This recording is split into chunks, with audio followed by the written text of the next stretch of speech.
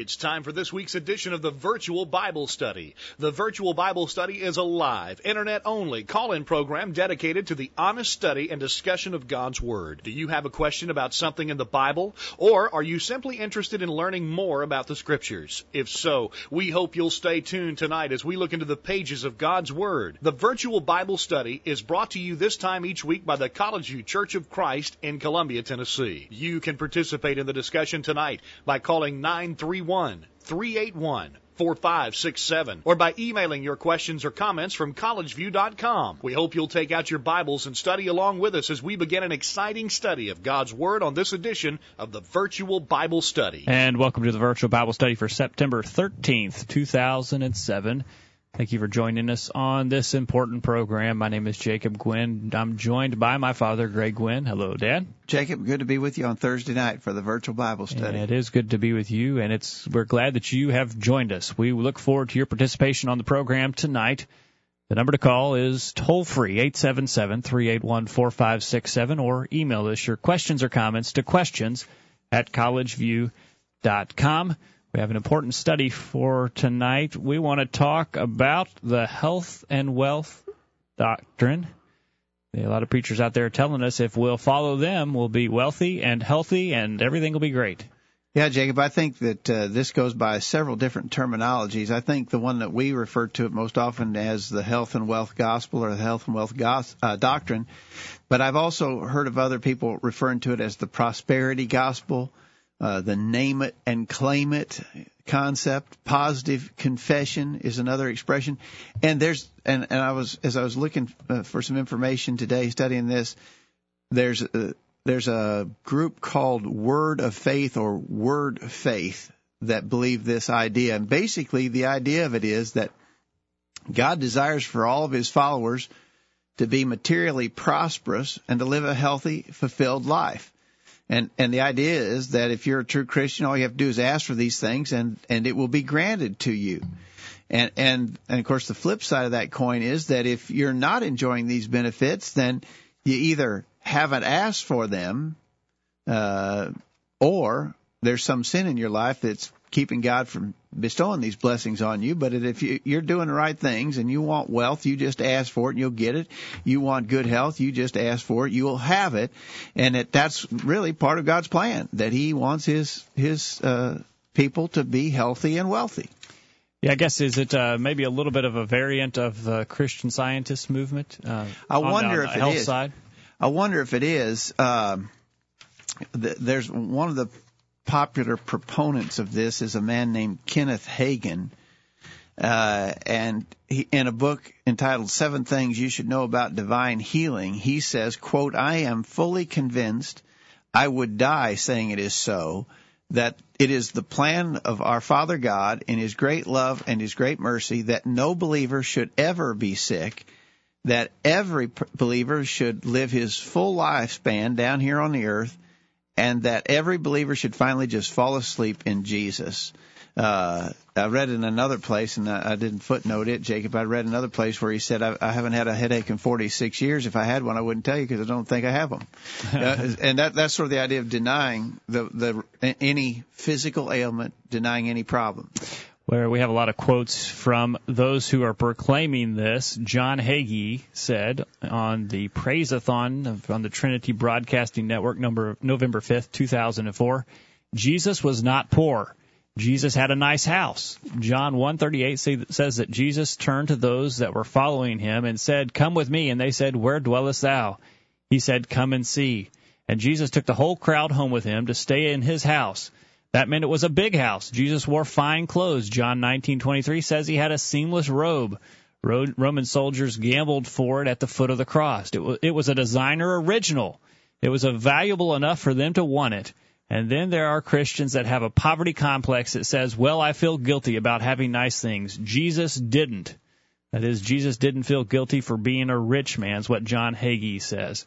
And those are the kind of things that you hear from these preachers. I wonder how, now, that just strikes me, Jay. You read a quote there that I haven't heard before, but that just strikes me. How would you harmonize that view with what Jesus said himself in Matthew 8, verse 20? The foxes have holes and the birds of the air have nests, but the Son of Man hath not where to lay his head. I just can't quite imagine how you could argue that Jesus was a wealthy individual. Well, John Hagee goes on February 25th, 2004, on the Bible Answer Man. I think that's with Hank Hanegraaff. He said, the anointing will do these things. Luke 4, verse 8 says, He has anointed me to preach the good news to the poor.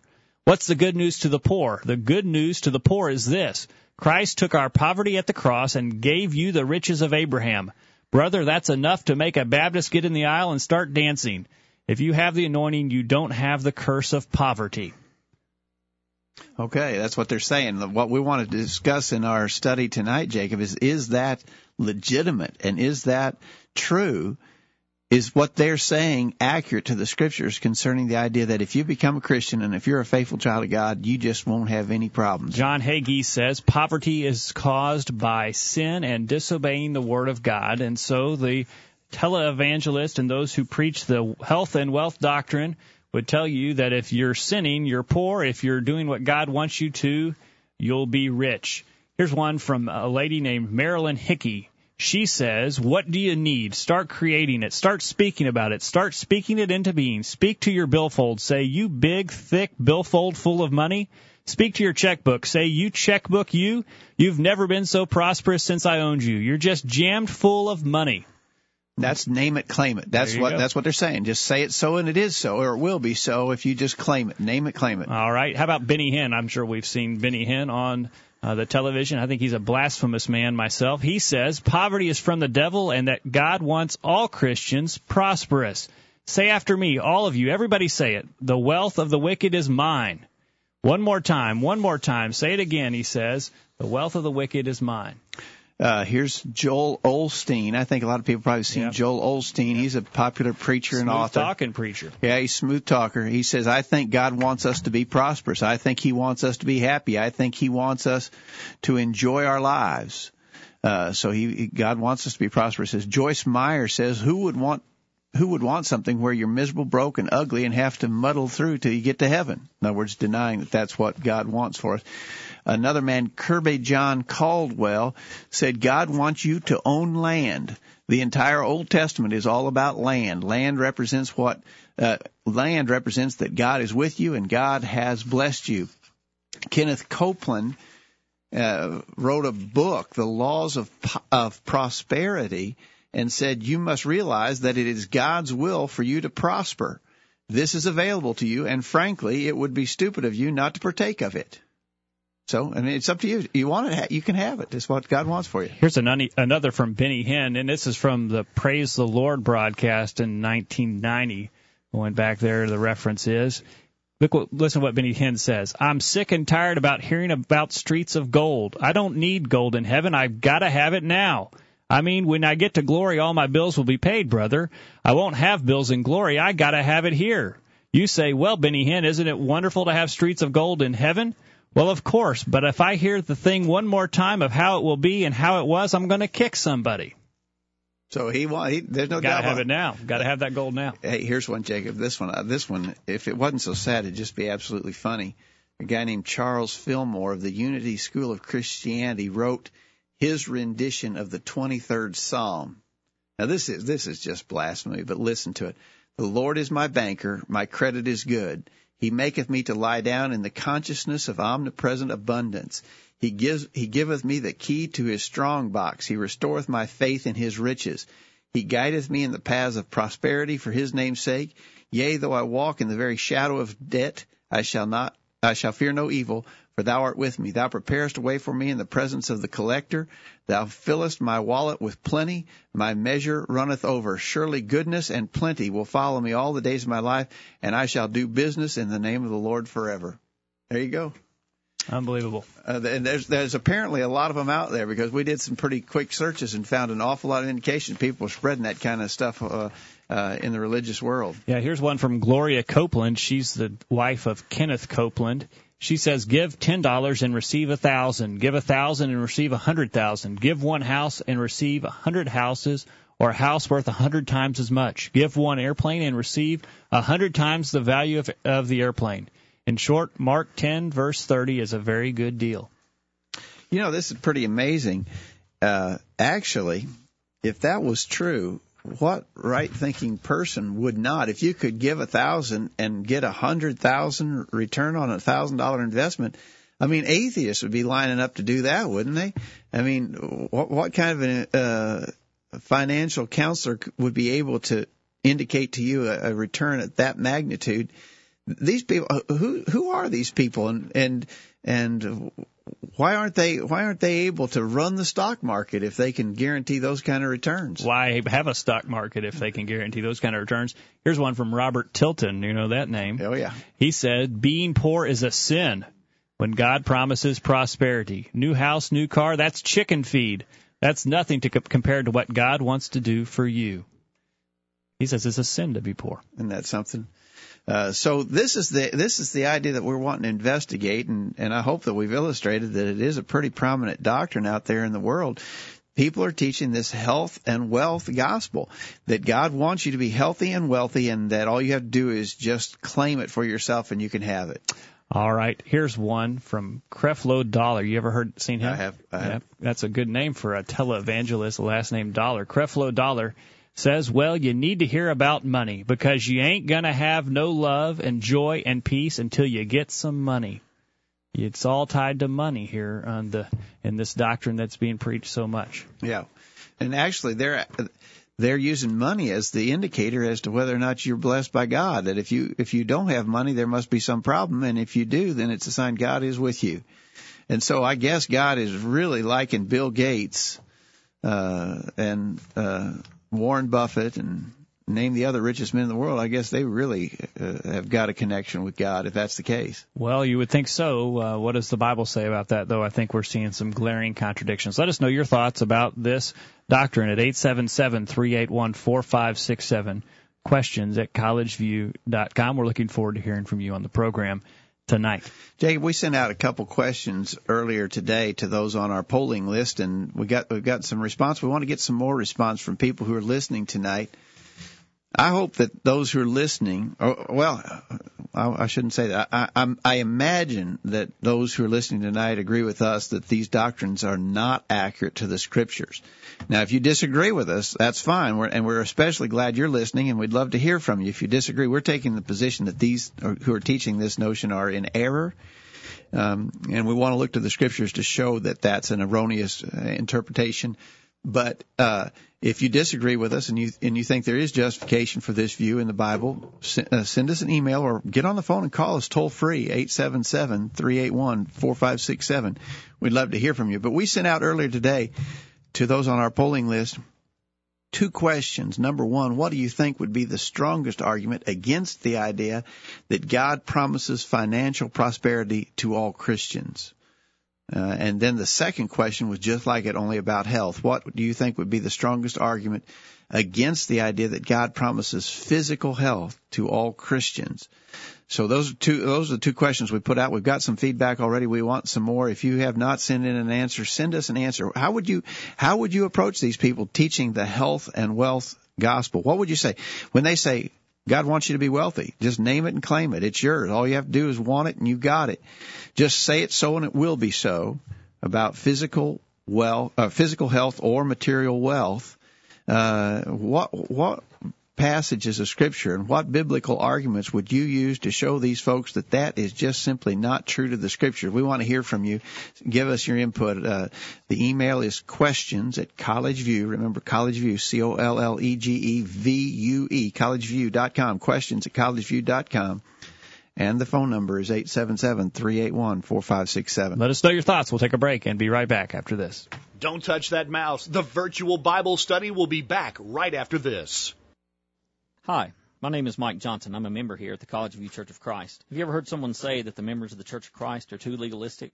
Generally, people say this when we say that we must be careful to follow all the commands that God has given us. When we say, God says we must do this, or God doesn't command us to do that, people respond with, the members of the Church of Christ are too legalistic. Well, while it may be impossible to know exactly what people mean when they make this accusation, if they are accusing us of being legalistic because we say that we should follow all the instructions that God has given us, then that accusation is correct. But let me ask you this. Which of the commands that God has given us should we ignore? Can we pick and choose which commands we follow, or must we follow follow them all. Jesus said we have to follow all the commands of God when he said in Luke chapter 6, verse 46, "And why call ye me Lord, Lord, and do not the things which I say?" We want to call Jesus our Lord, so we try to follow all the commandments that he has given us. We don't in any way think that following God's commands earns our salvation, but we do think it is necessary to be pleasing to him. Here at the College View Church of Christ, we're trying to follow every command that God has given us. If, as a result, some people call us legalistic, then so be it. We think it's what God calls being righteous. I'm James Buchanan from Columbia, Tennessee, and I love to listen to the virtual Bible study. Use your internet connection for something good. Listen to the virtual Bible study every week. Now, back to the program. And welcome back to the program. We're glad that you're listening this week to the virtual Bible study, and we hope that you're benefiting from the discussion. Give us your thoughts at 877-381-4567, questions at collegeview.com.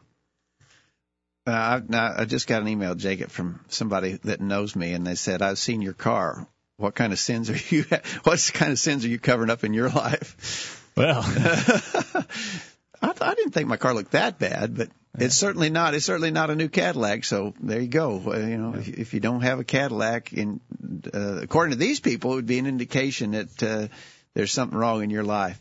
Jacob, before we get a little further into our study, I wanted to say hello to a fellow who sent us an email today, all the way from Finland. Says he loves to listen to the virtual Bible study and has picked us up over there in Finland. Jacob in Finland sent us an email, and we're glad to know that you're listening over there and glad that you found the virtual Bible study. Thanks for sending us a note. Keep says listening. He listens to us on his cell phone over in Finland. Isn't that something? Yeah, it is amazing. That's amazing, on the other side of the world. Thank you for listening over there, and if you have any questions or comments from Finland, we'd love to hear from you again, so thank you for your email. And if you've had trouble listening to us live, Dad, we get comments occasionally about people who say they cannot listen to us live. They listen to us in the archive, but they cannot catch us live. We've made a few changes to our streaming configuration, and hopefully it will be more compatible with more computers.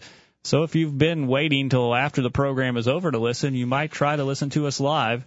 Hopefully you'll have better success in listening to us now that we've made a few changes. Yeah, we've had a few people who just could not catch the live link, but we could always listen in the archives. So hopefully this change will make it possible for you to listen to the live stream. And, Dad, we talked about hearing from Finland. If you're out there, send us an email. Let us know where you are, where you're listening, and we'd look forward to hearing from you. Looking forward to hearing from you on the program tonight at 877-381-4567, questions at collegeview.com. We're talking about the prosperity doctrine, the health and wealth doctrine, the name it and claim it movement that's very common with tele-evangelists today, and it's clear to see why it would be popular with them. They want you to send in your money. They want you to think that if you'll follow them, you'll be prosperous. But what does the Bible say about that? We want to compare that on the program tonight. Let's start out by talking about the wealth part, Jacob, that, does God want us to be wealthy? And I think that we can see that a lot of the servants of God, a lot of the most faithful people of God throughout time have not always been materially prosperous. In fact, we could talk about Jesus himself. We already quoted Matthew chapter 8, verse 20, where Jesus said, "The foxes have holes and the birds there have their nests, but the Son of Man hath not where to lay his head." In Luke chapter 9... Now, wait a minute, though. Didn't they say that Jesus had a big, fat house to live in? Well, that's what they said, but that's not what he said. Okay. And then in Luke chapter 9 and verse 58, Luke 9, verse 58, Jesus said to them again, this is Luke's account of the same statement, "Foxes have holes, birds of the air have nests, but the Son of Man hath not where to lay his head." So that just doesn't seem to line up with their claim that he wore designer clothes and had a big fine house. Now, they have big fine houses, but Jesus apparently did not have a big fine house from what we read there in Luke 9, verse 58. But he wasn't alone. Other followers of Christ and other people who are interested in being pleasing to God did not have, the fine luxuries and the nice homes to live in. That's right. And again, it wasn't just Jesus, but we could point out other faithful people of God who have really been poor in this world's goods many times. We could reference the Apostle Paul, who in Philippians chapter 2 said Philippians chapter 3, beginning verse 7, "What things were gained to me, those I counted loss for Christ. Yea, doubtless, and I count all things, but loss for the excellency of the knowledge of Christ Jesus my Lord, for whom I have suffered the loss of all things, and do count them but dung, that I may win Christ." So Paul, by all indications, prior to being a servant of God, while he was actually persecuting Christians, was a wealthy and influential person and gave that up. He said he suffered the loss of all things. Now, how could that be so? If you're faithful to God, God will bless you with financial abundance. Well, what about Paul? We would have to say he was certainly a faithful one of God, or was he not? Maybe he wasn't. Maybe that's why he lost everything. According to them, there must have been some sin in his life that he wasn't dealing with, because he lost everything, he said. Compare this account that Paul gives of himself in 2 Corinthians 11 when he's talking, beginning in verse 23, about the things that he had been through for Christ. In verse 27 of 2 Corinthians 11, compare this with what the tele-evangelists are telling us about our prosperity. Paul says that he was in weariness and painfulness, in watchings often, in hunger and thirst, in fastings often, in cold and nakedness. Nakedness, hunger, thirst doesn't sound like those that are telling us that we should be prosperous and that it's a sin if we're not financially prosperous. Let's go up to Ohio and welcome Jim to the virtual Bible study. Hello, Jim. Welcome to the program. Are you there, Jim? All right. Go check that phone if you would, and hopefully we'll get Jim back with us. All right. Have you got that phone turned on there? It is on, yep. Okay. We hope we get Jim connected there with our telephone call. We'll work on that. But again, what we're pointing out is the just notable contradiction between what these folks, these health and wealth proponents, are teaching and what we're seeing in the Scriptures concerning God's faithful people. Many of them, not just a few, but many of them, suffered and were poor in this world's good. In fact, in Hebrews chapter 10 and verse 34, the Hebrew writer says, "Ye had compassion of me and my bonds, and took joyfully the spoiling of your goods, knowing in yourselves that ye have in heaven a better and enduring substance." New Testament Christians had their goods spoiled, that is, taken from them. They lost. They did not prosper. They lost financially in order to be faithful to God. Certainly did. And, a lot of people in the first century would have a problem with these preachers today that are telling us that we should be wealthy. It doesn't seem to be the image that we see of the first century Christians. All right, let's try Jim again. Jim in Ohio. Are you there, Jim? Are you there, Jim? Hello, Jim. Still having problems with Jim, so we'll keep trying that, and hopefully we can get him on tonight. Jacob, while we keep working on that, let me take over here while you work on that for a minute. But I would add to the mix, and we've talked about Jesus. We gave example of Jesus. He was not prosperous as they claim, but rather a poor man. Paul, who lost everything in order to be faithful to serve God. New Testament Christians who suffered the spoiling of their goods. They didn't get richer, they got poorer. But we could even go back into the Old Testament and talk about notable men of faith in the Old Testament times who often were not well-to-do, or some were. I mean, there were some who were wealthy. Abraham, apparently a wealthy man. Let's go up to Ohio while you're working on that. I think we got Jim now. Jim, are you there? Hello, Jim. Jim, are you there? Well, I thought I had Jim. All right, go ahead. As I say, some were potentially wealthy, but others were not. In Hebrews 11, in the 11th chapter, verse 37, speaking of Old Testament heroes of the faith, said they were stoned, they were sawn asunder, were tempted, were slain with the sword, they wandered about in sheepskins and goatskins, being destitute, afflicted, and tormented, of whom the world was not worthy. And so we would add to the mix that even people, faithful people of God in the Old Testament times suffered loss, and so we're just not seeing any confirmation, not any verification of this wealth gospel, that God wants you to be wealthy and that promises you to have wealth. There's just not any indication of that. That's right. It certainly is not. I'm going to try Jim one more time, and if not, we'll try and figure out some other way to get Jim on. Jim, are you there? Do you hear us, Jim? No word from Jim tonight. Jim, are you there? All right. Well, we'll try something else with Jim. Go ahead and continue your thoughts there. All right. I think probably at the heart of this, and a big part of the problem is that these people have financial prosperity as a primary goal and an important concern for them, when in fact the Scriptures tell us that as people of God, financial prosperity should not be a primary concern or a top priority. In 1 Timothy chapter 6, beginning verse 6, Paul writes, "Godliness with contentment is great gain, for we brought nothing into this world, and it is certain that we can carry nothing out, and having food and raiment, let us be therewith content. But they that will be rich fall into temptation and a snare, and into many foolish and hurtful lusts, which drown men in destruction and perdition. For the love of money is the root of all evil, which while some coveted after, they have erred from the faith, and have pierced themselves through with many sorrows." And so Paul's saying, that if you have that as your goal, and in other words, notice he didn't say it was a problem just for the rich, but he said it was a problem for those who want to be rich. You fall into many temptations and a snare, many foolish and hurtful lusts that drown men in destruction and perdition. I would say that these preachers on the radio and TV who are claiming this wealth gospel are putting people into temptation and a snare. Well, it looks like they have succumbed to that temptation as they desire to be rich and talk people into giving them their money. That's exactly right. In Philippians chapter 3, beginning verse, we already read that in chapter 3. Look at chapter 4, Philippians 4, verse 11. Paul said, "Not that I speak in respect of want, for I have learned in whatsoever state I am, therewith to be content. I know both how to be abased and how to abound. Everywhere and in all things I am instructed both to be full and to be hungry, both to abound and to suffer need." So Paul said, what matters is being in a right relationship with God, and our physical conditions and our physical status is not the important thing. And I believe that's the way that we need to look at it. Jacob, we got some emails where some folks dealt with these concepts. Let's see. Sue in Mount Pleasant, Tennessee writes, "I think a casual reading of the Scriptures will tell anyone that if you are a servant of the Lord, you will suffer the same problems that life gives to all. The Apostle Paul had physical problems. The Lord told him he'd have to suffer. He also had times when he was almost destitute, even asking for a cloak in prison.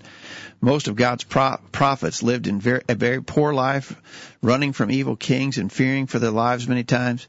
Yes, there were some people of God who had wealth, Abraham, Job, Moses, while in the king's palace, but for the most part, those who are mentioned in the Bible had very little of what this life has to offer in the way of riches or social standing. Our reward comes at the end. We are promised a crown of life and a beautiful life in heaven if we're faithful until the end." I think Sue's exactly right, Jacob. I think that we're looking for the eternal reward and not a temporal reward in this life necessarily. Certainly so. What a shame it would be for all of the people who are hard up in this life if Jesus had told them that they were sinning and they were doing something wrong for their lack of physical prosperity. Let's take a break, and hopefully during this break we can work on Jim and get him on the line with us, and hopefully we can hear from you at 877-381-4567 or questions@collegeview.com. Don't go anywhere. The virtual Bible study continues right after this. Enjoying the virtual Bible study? Email a friend during this break and tell them to join in on the discussion. There's more exciting Bible study after this commercial. Me again, Mike Smith at the College View Church of Christ. Let me ask you some more questions. Do you remember when the pulpit was used for the purpose of convicting sinners and teaching them how to be saved? Are you tired of preachers who seem more inclined to entertain their audience than to teach them the truth? Does it seem that sermons you are hearing each week could as easily be given in a PTA meeting or a social club? Do you remember when sin was called sin, and at the end of the sermon you knew by book, chapter, and verse what the preacher was talking about and why? Well, we're still preaching the old Jerusalem gospel that you read about in your Bible. We invite you to investigate for yourself. Please come and see this Sunday at the College View Church of Christ at 9:30 a.m. on Hampshire Pike. Hello, everyone. I'm Monty, a member of the College View Church of Christ. So you've been hearing all about the College View Church of Christ on the virtual Bible study and are interested in finding out more about the church. But you live hundreds of miles away from Columbia, Tennessee, and can't come and visit with the congregation to find out more. There's no reason to fear. After all, we live in the 21st century. Here's what you can do to find out more about the College View Church of Christ. First, why don't you check out our website while you're listening to the virtual Bible study? You'll find important information about the church there, including bulletin articles there on various subjects, and can even listen to sermons that have been presented at the College View Church in the past. Secondly, if you have questions about the church or about any Bible teaching, why don't you send an email to us and let us know how we can help? Send your questions to questions@collegeview.com. That address, once again, is questions@collegeview.com. We can even have a personal Bible study with you over email if you desire.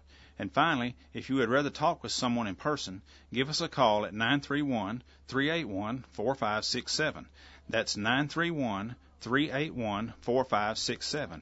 You can call this number any time.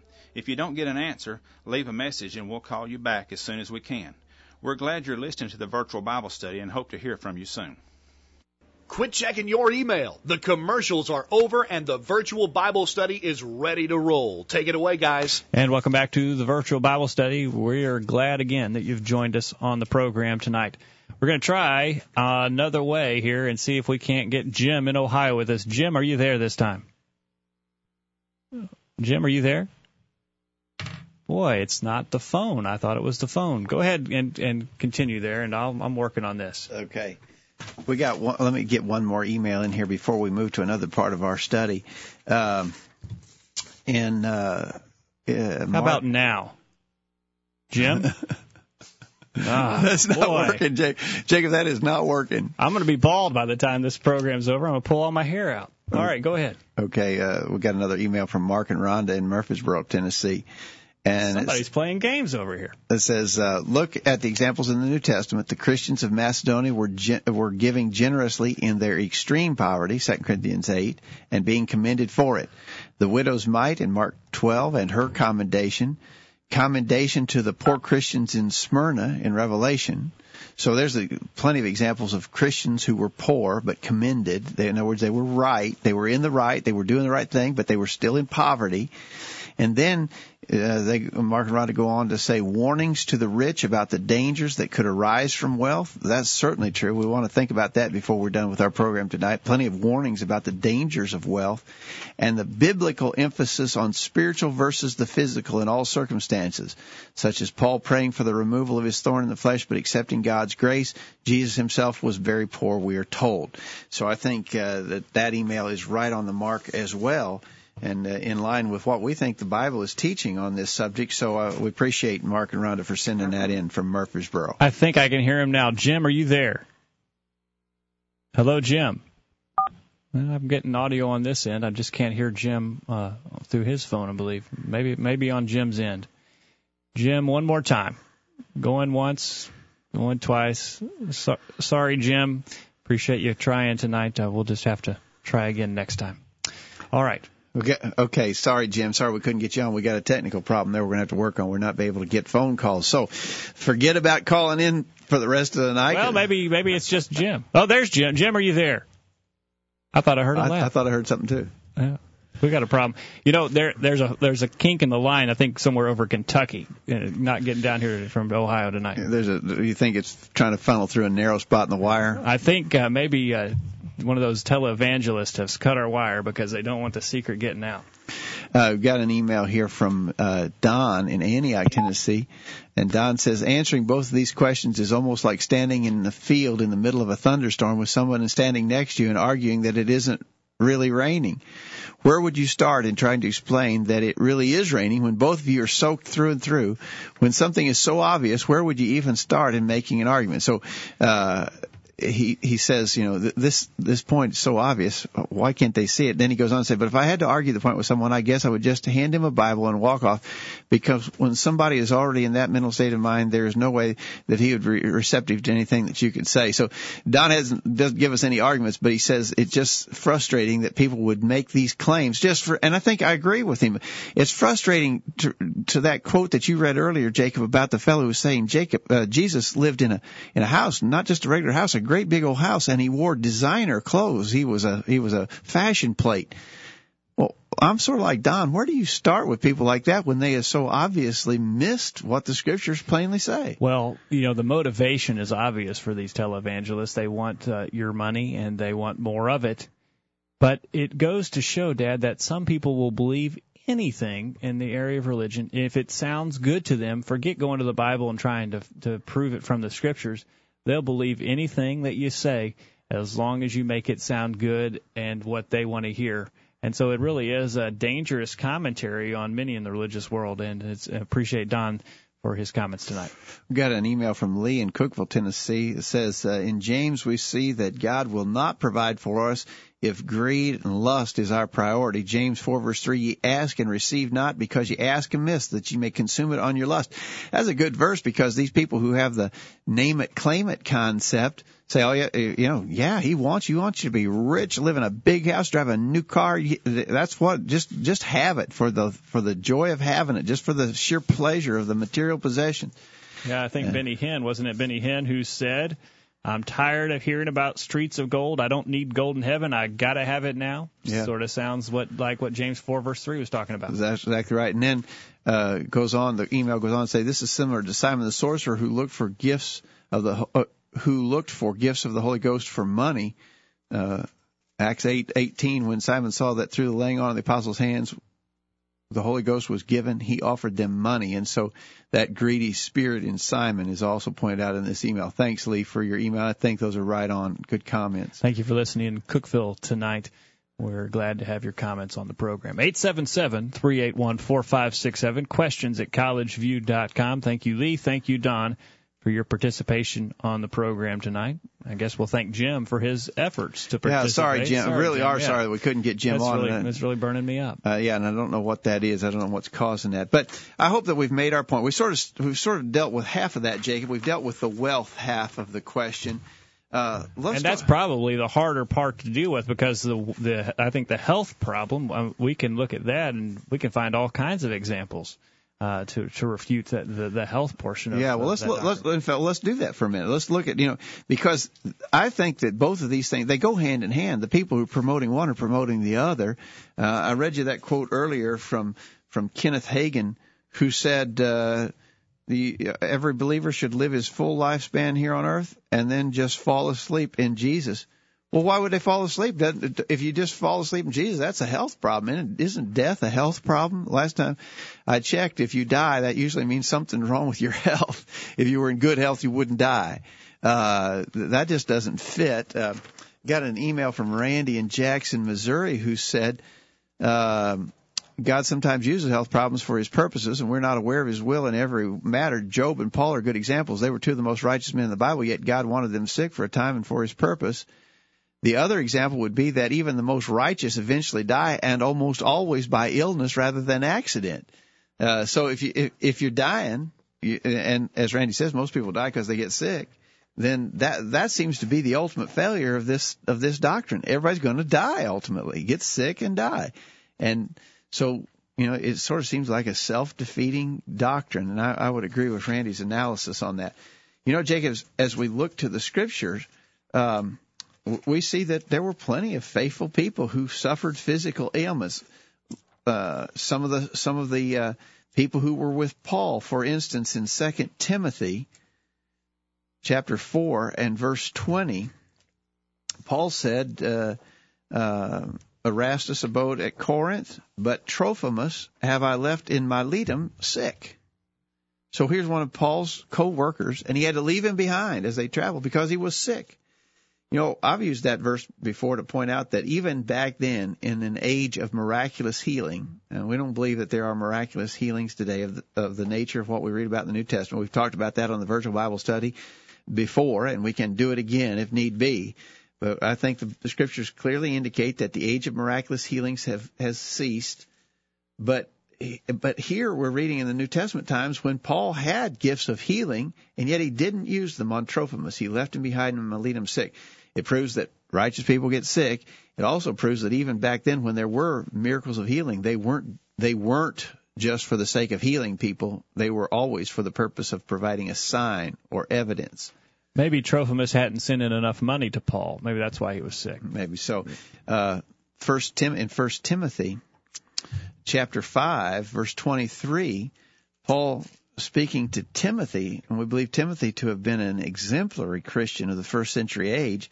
In 1 Timothy 5, verse 23, Paul said, drink no longer water, but use a little wine for thy stomach's sake and thine often infirmities. Timothy was often sick. He had often infirmities, the King James said. He was often sick, but he was a righteous man. How could that be so? How could this health and wealth, especially health gospel, be true? when we're reading about these good people in the first century, even in the time of miracles, who had to deal with physical ailments. By the way, Jacob, just as an aside, and we've made this point before, but I couldn't read that verse without pointing out that Timothy here was told to take a little wine for a medicinal benefit, and what that proves is that his normal practice was to use no wine at all.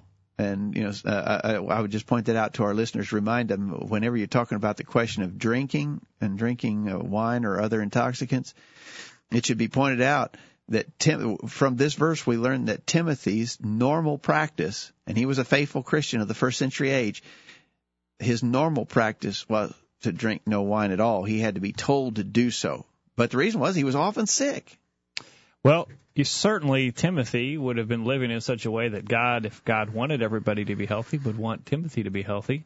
And, if Paul was working miracles to heal people of all of their infirmities because God just wanted everybody to be healthy, certainly Paul would have done a miracle for Timothy. That certainly was not the case with them. And so we learn a lot about the prosperity doctrine and the wealth part, or the health part of the health and wealth doctrine. When we look at these examples, and perhaps the most glaring, Dad, would be Paul himself. He dealt with physical problems that certainly he would not have had to deal with if these people are correct. Exactly right. I mean, we've already had a couple of our emailers talking about Paul's thorn in the flesh, mentioned there in 2 Corinthians chapter 12, where he had a thorn in the flesh, the messenger of Satan to buffet me. And he said, for this thing I besought the Lord thrice, that it might depart from me. And he said to me, my grace is sufficient for thee, for my strength is made perfect in weakness. Most gladly, therefore, will I rather glory in my infirmities, that the power of Christ may rest upon me. Therefore I take pleasure in infirmities, in reproaches, in necessities, in persecutions, in distresses, for Christ's sake. For when I am weak, then am I strong. So Paul was not healed, and this physical problem, whatever it was, this thorn in the flesh, was not removed, and he had to continue, he said, in infirmity. And so Paul is probably the best example of a faithful Christian who had issues, health issues, that he had to continually deal with. Galatians chapter 4, verses 13 and 14, he tells us of this again in Galatians 4, 13 and 14. You know how through infirmity of the flesh I preached the gospel unto you at the first, and my temptation which was in my flesh you despised not nor rejected, but received me as an angel of God, even as Christ Jesus. And so it is just crazy for us to believe that if we live as we should, we won't have any health problems, because we see examples throughout the Scriptures of people who are living as they should, and they had health problems. Exactly right.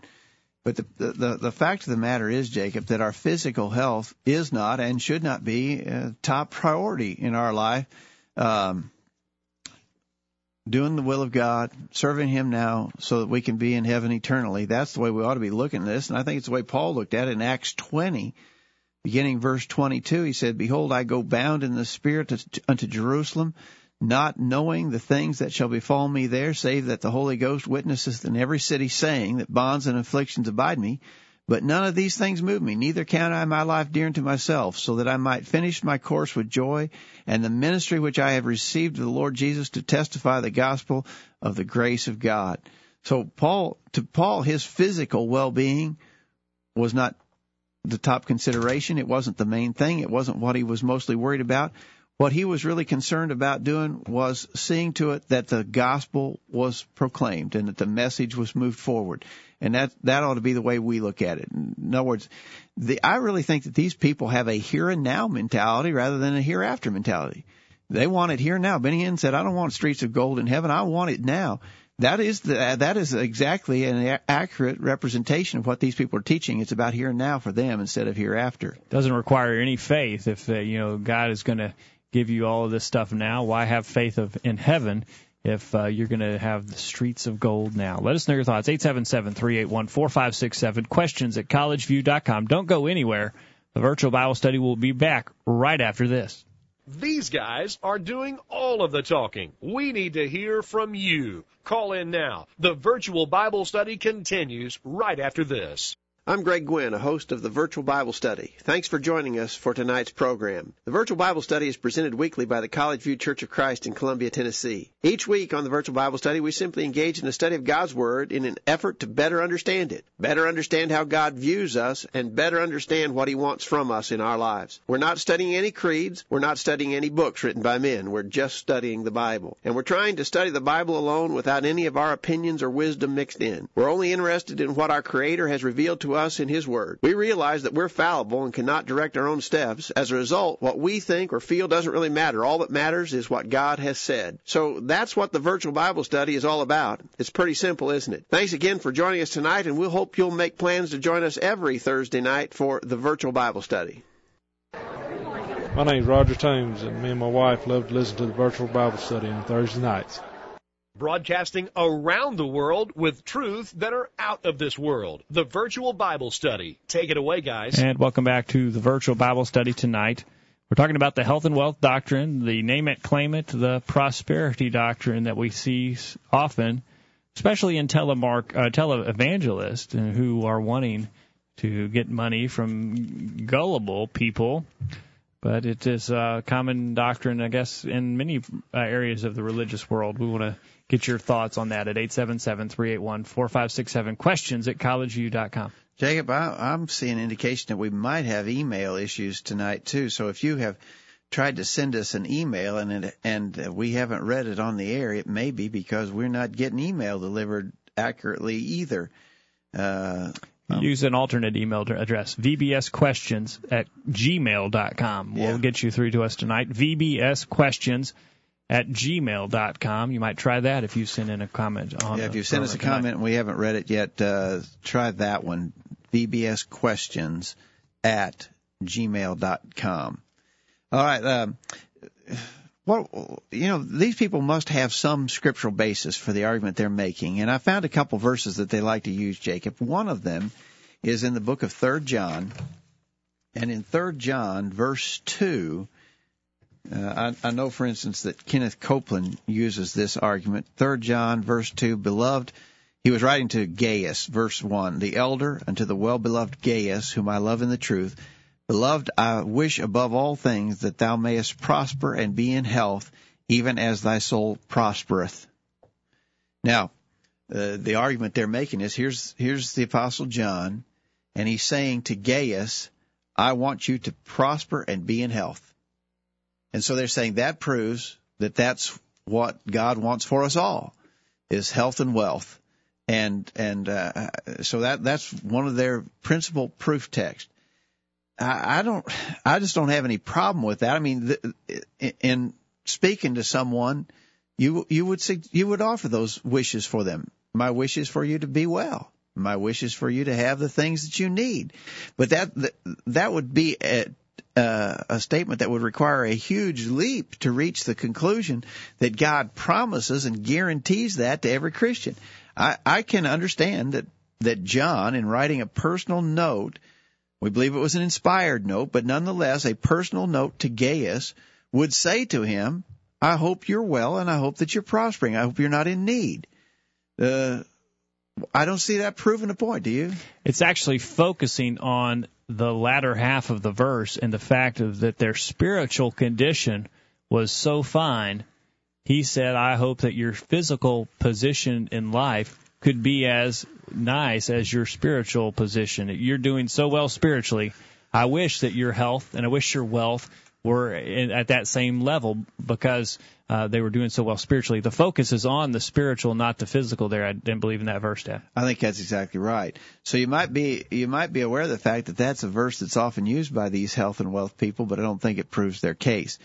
Another verse, and really in all of the reading I did about this to J. Jacob, the only two verses I could find was that one, 3 John verse 2, and John chapter 10 verse 10. In John 10 verse 10, Jesus said, the thief cometh not but for to steal and to kill and to destroy. I am come that they might have life and that they might have it more abundantly. And so they're saying this abundant life is what the Lord wants us to have. And what they'd have to prove from that is that he was talking about here and now and not eternal life. And I really believe that the argument that we'd want to make there is that it is talking about eternal life. The Greek scholar Gordon Fee says the abundant life Jesus talked about here is the same life or eternal life in John's Gospel and is the equivalent of the kingdom of God. It literally means the life of the age to come. It is the life that God has in and of himself, and it is his gift to his believers. Again,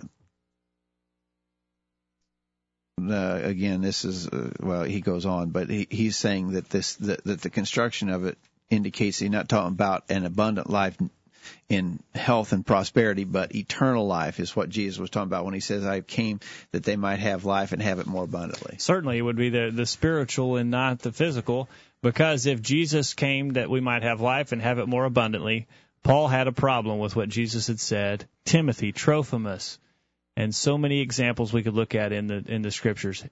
People would have had a problem with Jesus because it just didn't work. Jesus says that's what he came for, and if it was physical wealth and health, then Jesus was a failure, and that's the position the tele-evangelists put Jesus in when they use that verse to support their false doctrine. Well, what are we going to let's kind of tie this all together, Jay. What are we going to do with this? We said it's a health and wealth gospel. It's not the gospel. It's not the gospel that we read about in the scriptures. So what do we do with people who are teaching a gospel that's not the gospel that we read about in the scriptures? Well, in Galatians chapter 1, the Apostle Paul said what to do with those who teach another gospel. Galatians chapter 1, beginning verse 6, I marvel that ye are so soon removed from him that called you into the grace of Christ into another gospel, which is not another, but there be some that trouble you and would pervert the gospel of Christ. But though we or an angel from heaven preach any other gospel unto you than that which we have preached unto you, let him be accursed.